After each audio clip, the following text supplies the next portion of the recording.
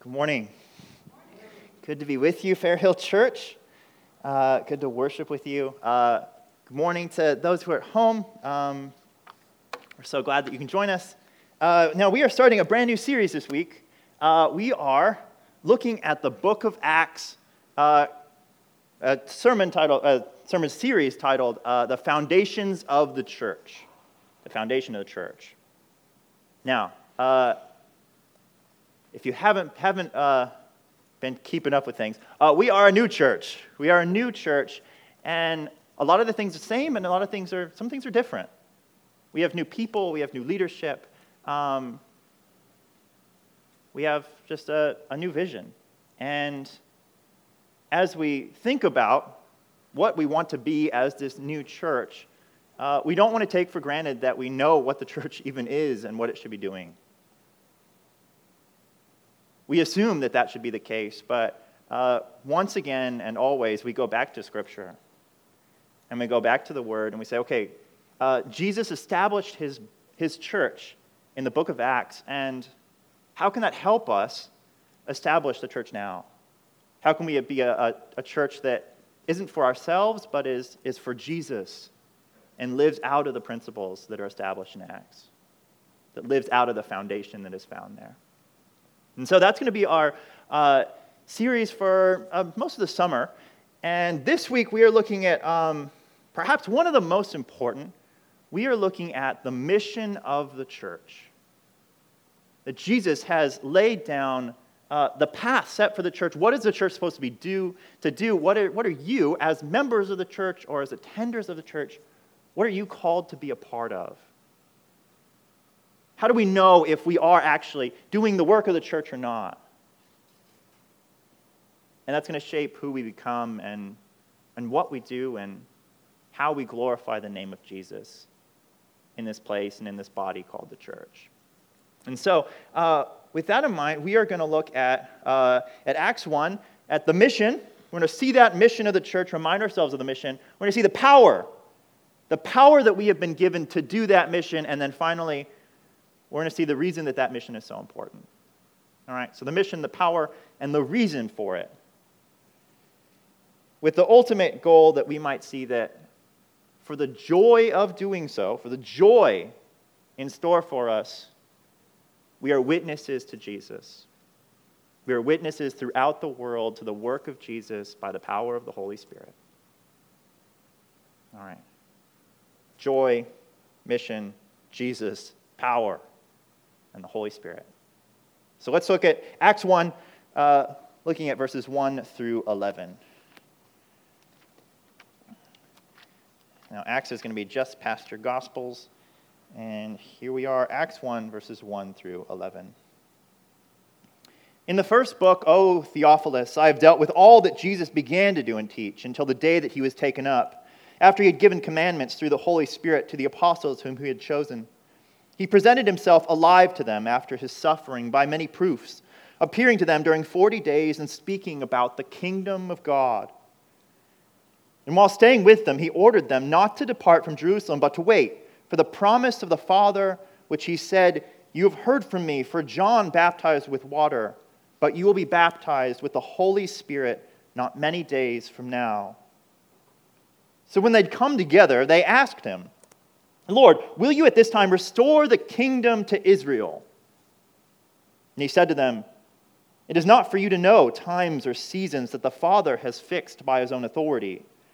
But you will receive power from when the Holy Spirit has come upon you, and you will be my witnesses in Jerusalem and all Judea and Samaria and to the end of the earth." When he had said these things, as they were looking on, he was lifted up, and a cloud took him out of their sight.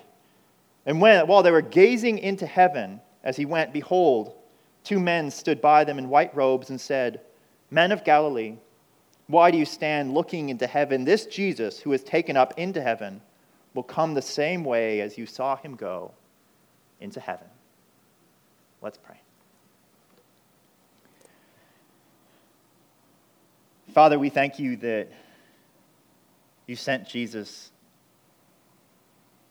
that he came to establish his kingdom, a kingdom of grace, and Father, that he now reigns on high at your right hand, And Father, we thank you that he has empowered us to do the mission that he has given us. Father, we ask that we might not just hear about your mission, but we might receive it. Receive it and take it upon ourselves, that this would be the calling of your people, and Father, that would be the joyful work of the church. Father, would you fill us with your Holy Spirit? Would you give us eyes to see Jesus? Would you overwhelm us with your love and your grace? Would we gaze upon the face of Jesus, and would we then go into the world joyfully proclaiming what he's done for us? We pray in Jesus Christ's name. Amen. All right.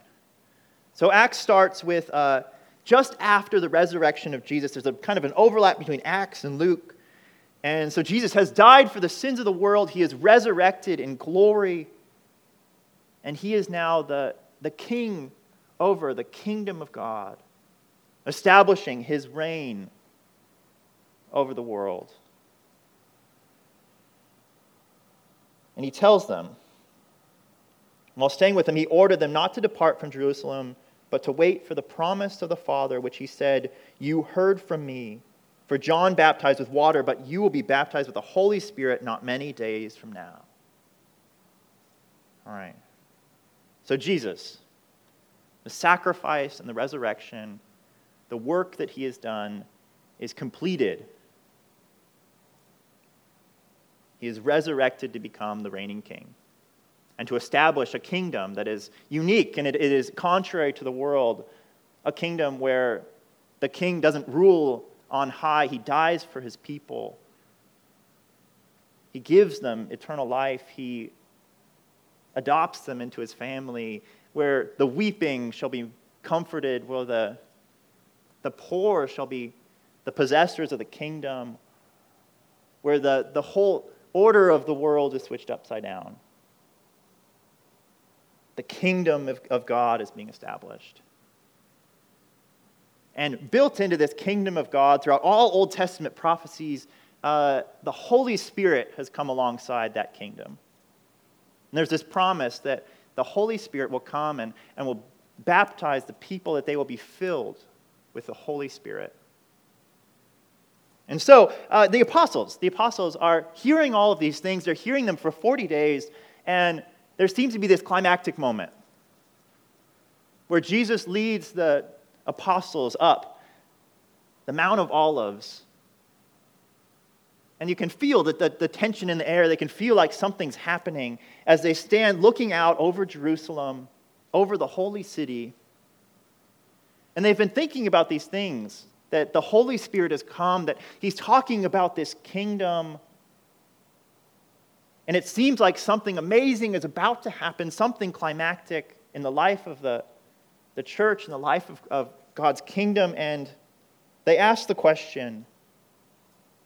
So when they'd come together, they asked him, verse 6, "Lord, will you at this time restore the kingdom to Israel?"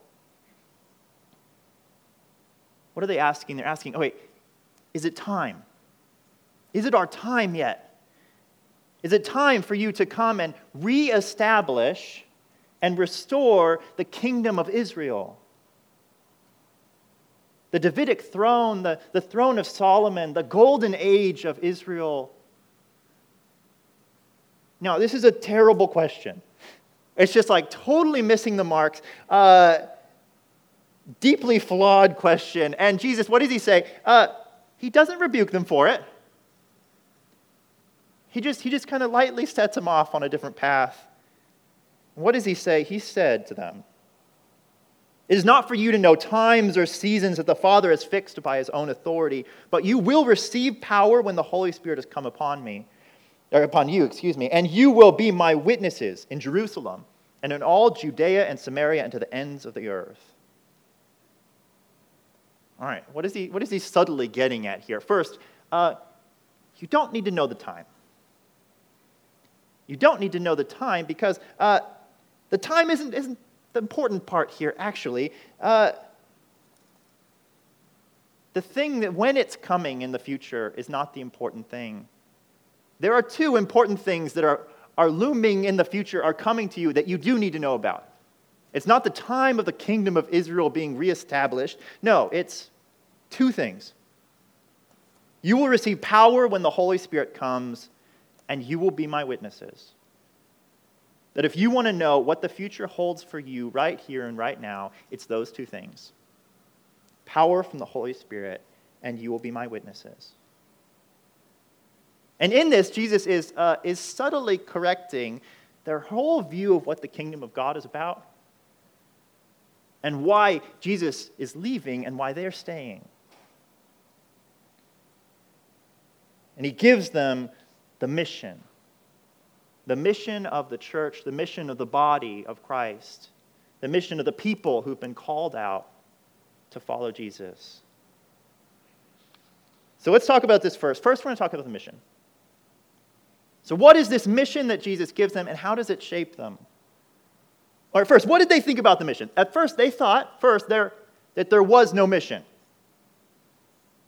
They didn't have anything to do. What are they supposed to do? They're assuming, well, we've been waiting. Do we have to wait longer, or are we done waiting? That's our mission. Our mission is to wait for you to do your mission, and we'll just kick back.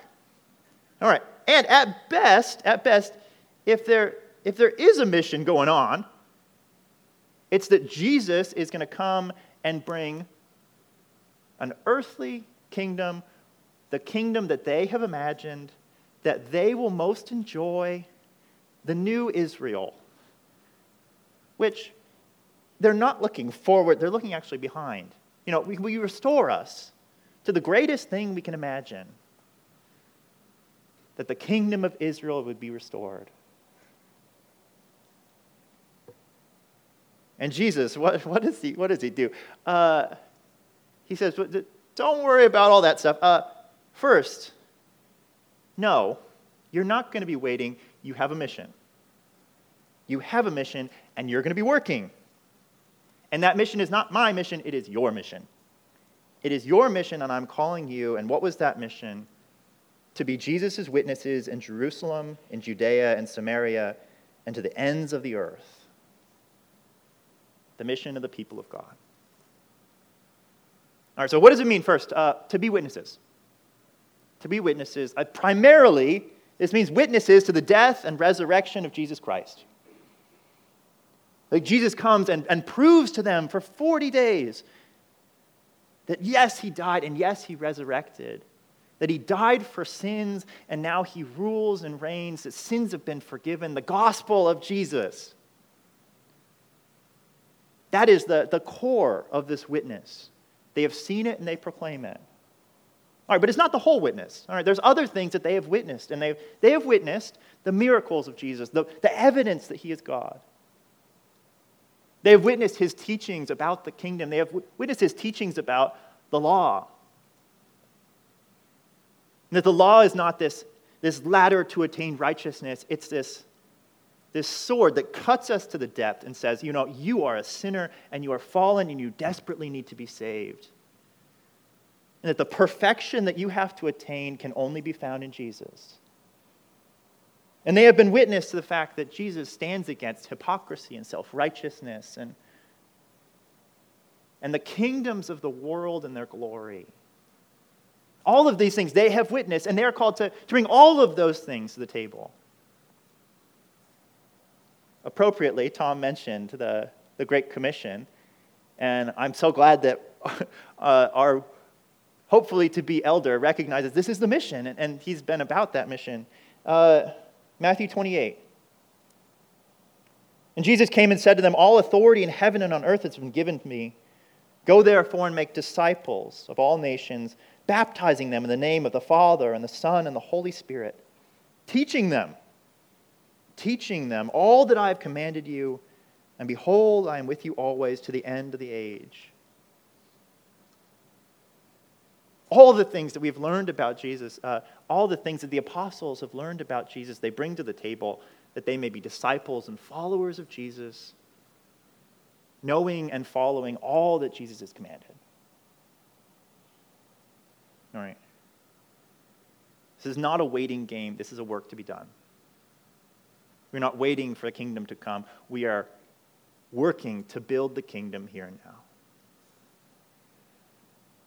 Now, likewise, okay, where is this mission supposed to take place? Now, what were they assuming? They were assuming the mission was supposed to take place right there in their hometown so they could get all the benefits of it. And then Jesus says, he directs them, what is it going to look like?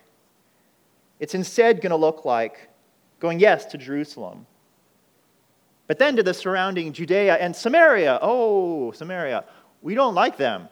Those are the enemies. Those are the Gentiles. They're not welcome. And then expanding out to the very ends of the earth. This is a subtle way of saying, this kingdom is not about you. It's not about what your kingdom needs to be like. It's about what God's kingdom is going to look like.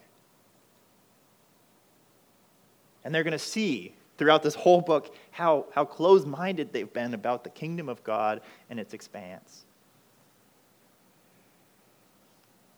The mission is not about waiting. It's not about ourselves. It's not about themselves. It's not about the people of God getting what they want. It's about the kingdom of God expanding for the glory of Jesus by the witness of his disciples. All right. Now, who cares? Who cares? Why do you care? Why do you care? It's not inherent that you should care. So I try to explain these things to you. That mission is our mission. I shouldn't have to bridge that gap, but I'm saying it. All right. Their mission is our mission. We are one people. We are the church. We are the people who've been called by God, the people of his kingdom. And our calling is to witness to Jesus. Now, in our sin, we will try to turn the mission into something else. There are lots of missions in churches that are not this mission. All right, there are churches where we are about building for ourselves a network of friendships and delightful relationships. The church is a country club. Other temptations of our heart, we want to turn the church into a hiding place from the sins of the world. What do we become? We become a doomsday bunker, waiting out until God finally comes and we don't have to deal with this place any longer. All right, others of us, we long for this church to be this back to the future kind of utopia. It's a time capsule that maybe we can go back a few generations when things weren't so messed up. All right, for others of us, it's one big, long, extended theological Bible study discourse. And we get to go deeper and deeper and deeper. And what is this? The church is an ivory tower, a theological ivory tower. Or for others, they just want to do good and help people, and the church becomes a soup kitchen. All right, there are missions. There are missions that are not the mission of the church. And if we don't adopt this mission, we will inevitably adopt other missions and other causes and other purposes, and we have missed that we're called to testify to Jesus.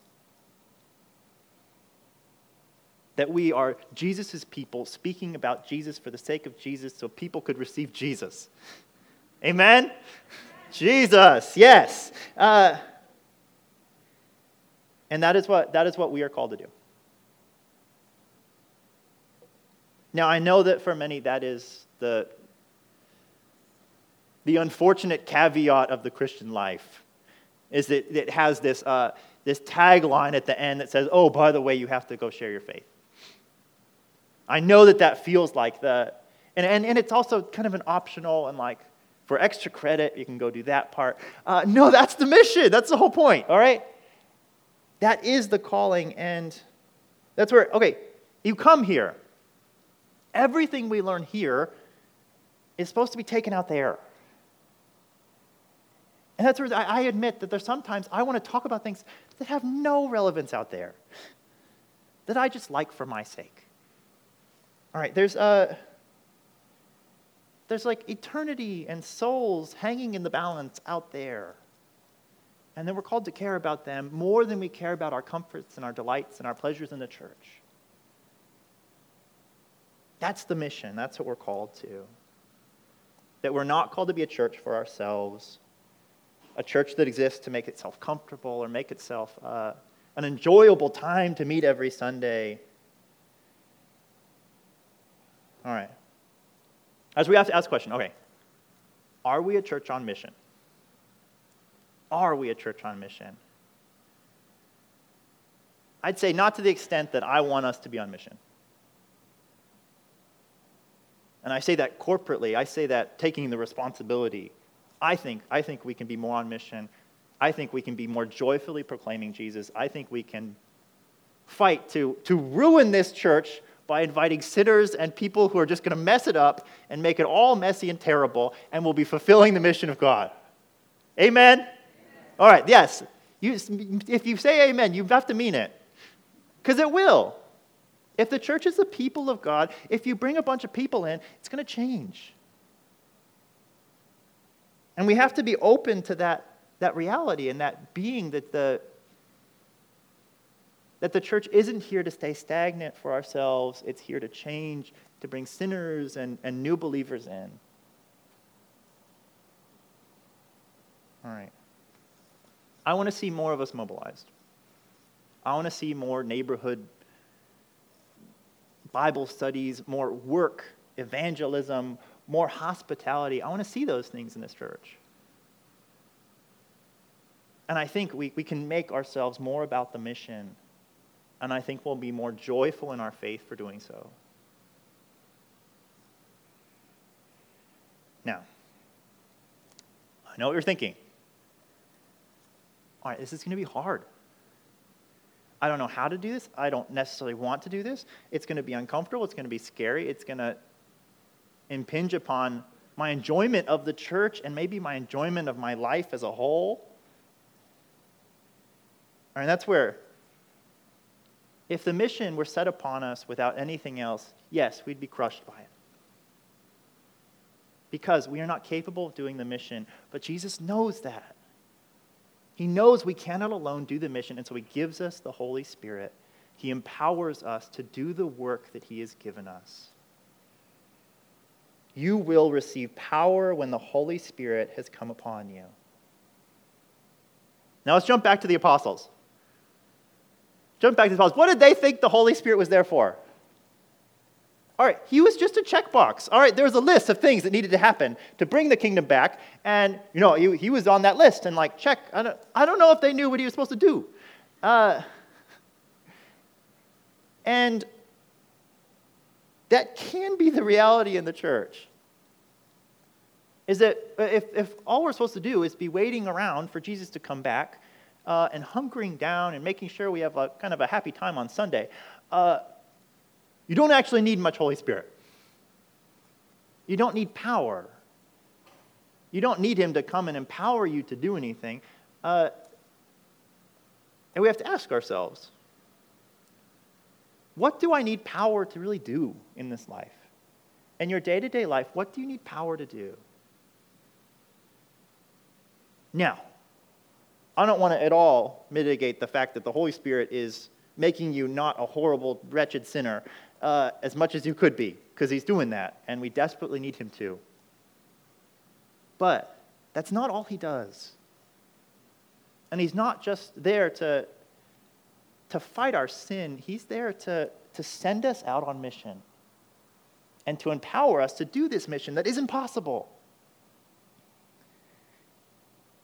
And that's where, to some extent, I picture the Holy Spirit waiting around in our hearts, bored to death, because he hasn't seen any action in a long time. And he's waiting to go out and do stuff, and he just hasn't. And because we're like, well, Holy Spirit, I couldn't possibly do that. That'd be too hard. He's like, that's the whole point. Let me out. Let's do some stuff. All right, an analogy for this. Stupid analogy. All right. Hummers. What were Hummers supposed to be? They're military vehicles. All right, they're supposed to be made of pure steel, and they don't have leather seats. They have plastic seats. You can hose them out after everyone barfs on them. That's the whole point. And they're supposed to be strong, so you can stick a gun on the top and shoot people while driving the truck over yes, like that. All right, you get it. And what did we do to it? We painted it yellow, and we put cushy leather seats in it, and flat screens, and subwoofers, and we take it now to Costco so we can get toilet paper. That's what we've done to this poor thing, the Hummer, and it's so sad. And, all right, we've domesticated the Holy Spirit. And we've taken the third person of the Trinity, fully God, and all of his power, and we say, help me not get so frustrated when we don't have tomatoes at the grocery store. And that's okay. But there's more to his power than that. And I recognize I'm the first and the most guilty to say that, I am more confident in my fears than in the power of the Holy Spirit. And when I think about the mission, I first think, I won't be that convincing, or I have no rapport with this person, or I can't imagine how they could possibly come to faith. There's the Holy Spirit. He's got that part. That's the whole point. And that's where, to some extent, at some point, we're going to have to step out, walk onto the water, and say, okay, Holy Spirit, let's see you do it. And I think we're so terrified to take that step because I think we believe our fears far more than we believe the Holy Spirit has power to do these things. And if the call is to really go out, we desperately need its power. All right, what are we really called to do? We are called to love sinners, not just witness to them, to love them.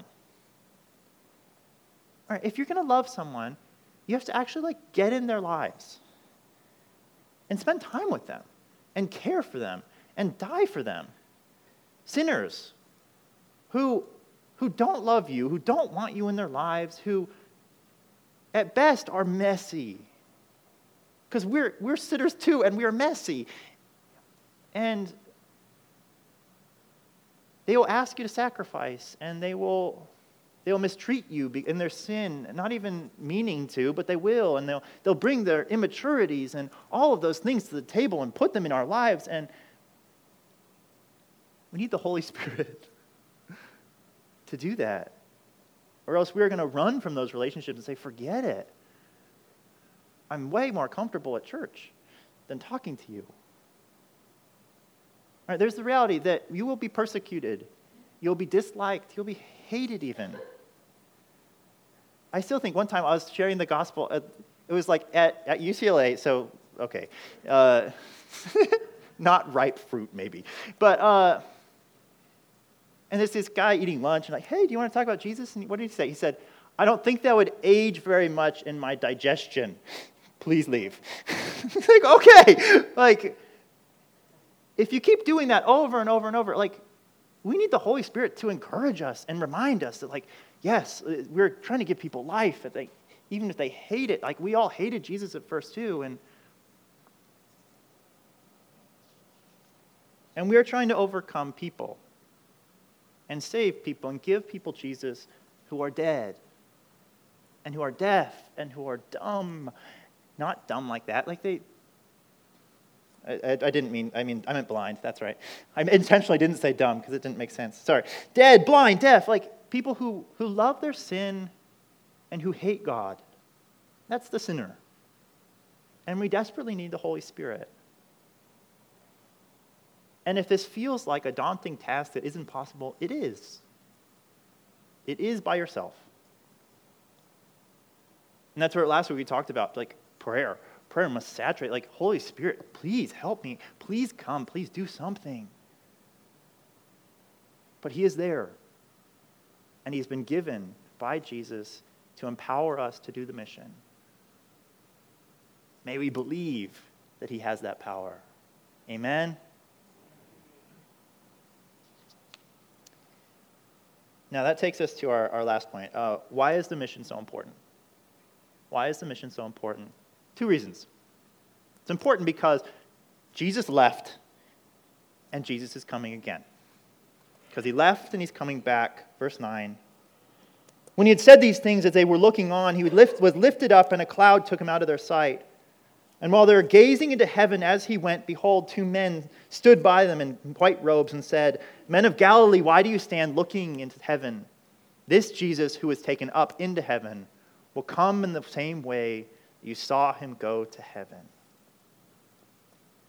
All right.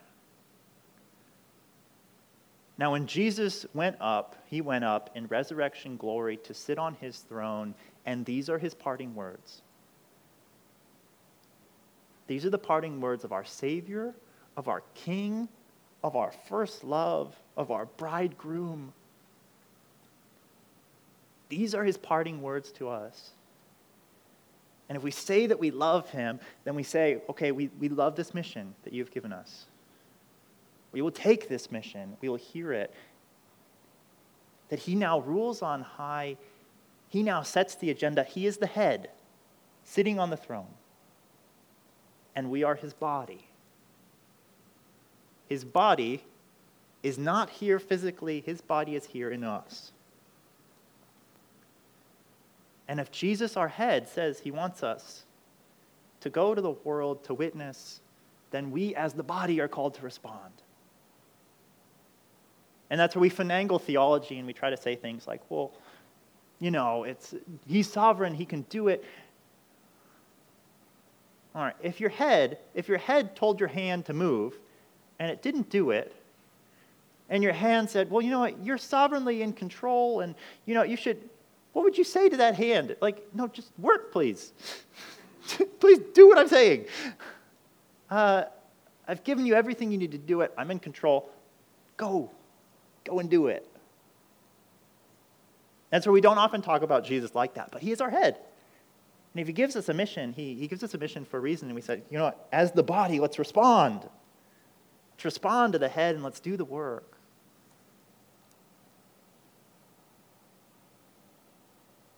Now, he is gone. He is ruling. He has all authority. He is working all things. And he is going to come again. He is going to come again. And the mission is set in the context of Jesus coming back. And when Jesus comes back, there will be one kingdom. And there will be one king. And the time for evangelism will be over. The time for witnessing and sharing our faith will be over. That there are some things that don't last into eternity. That's one of the few. Our chance to share the gospel is only here and now. And the faith of those people, when Jesus returns, either they have had faith in Jesus or they have not.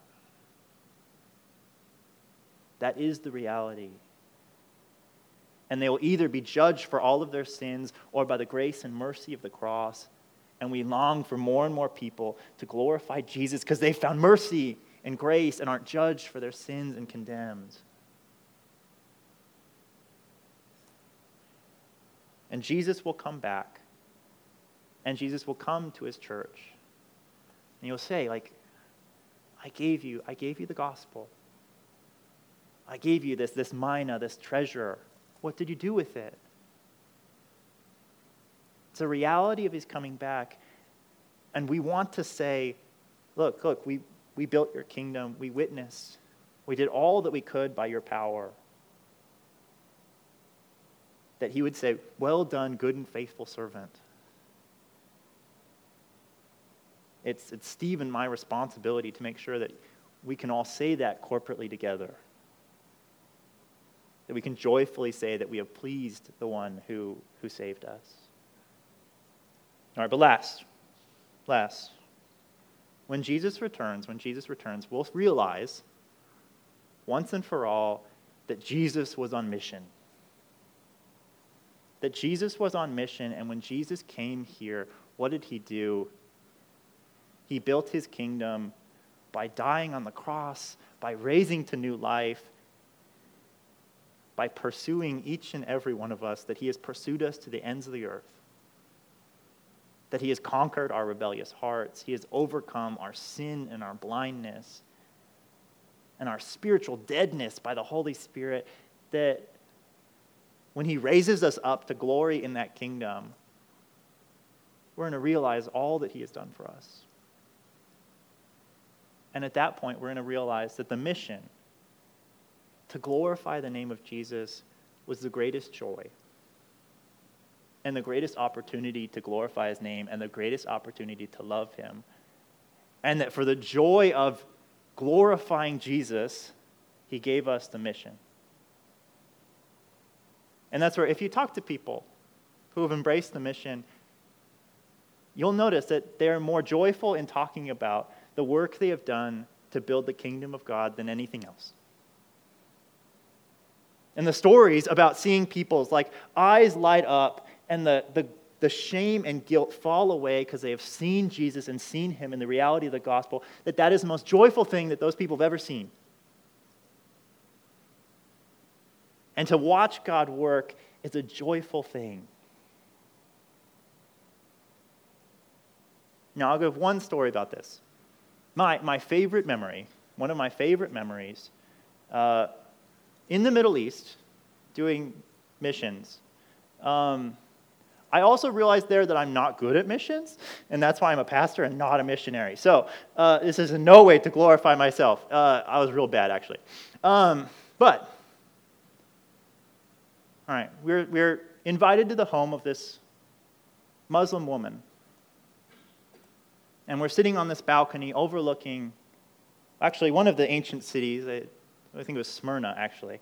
And she starts talking about the shame and the pain of being a Muslim, and that she would go to these daily prayers, and she would just weep. And she couldn't help it.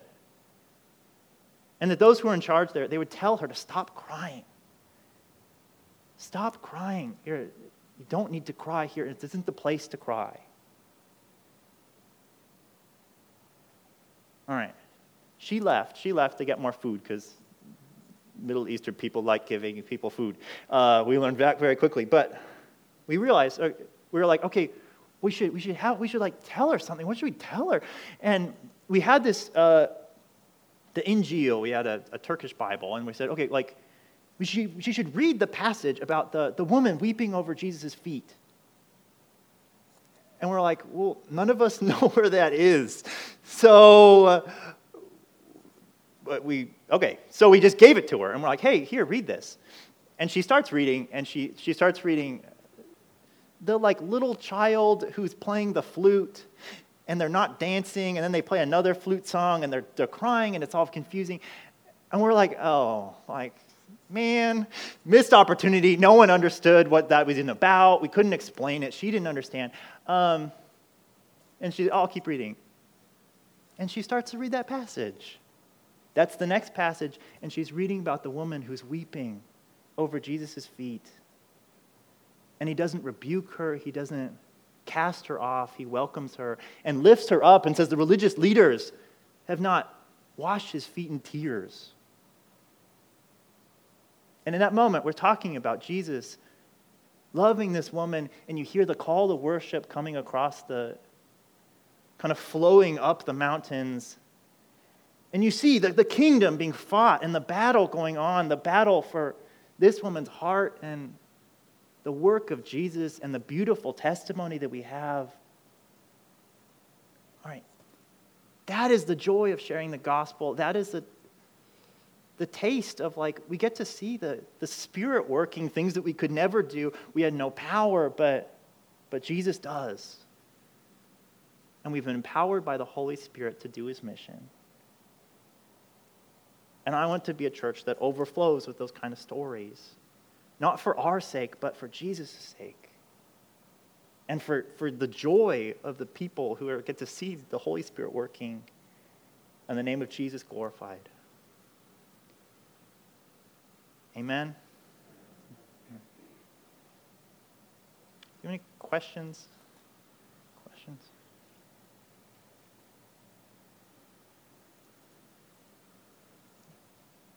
Let's pray.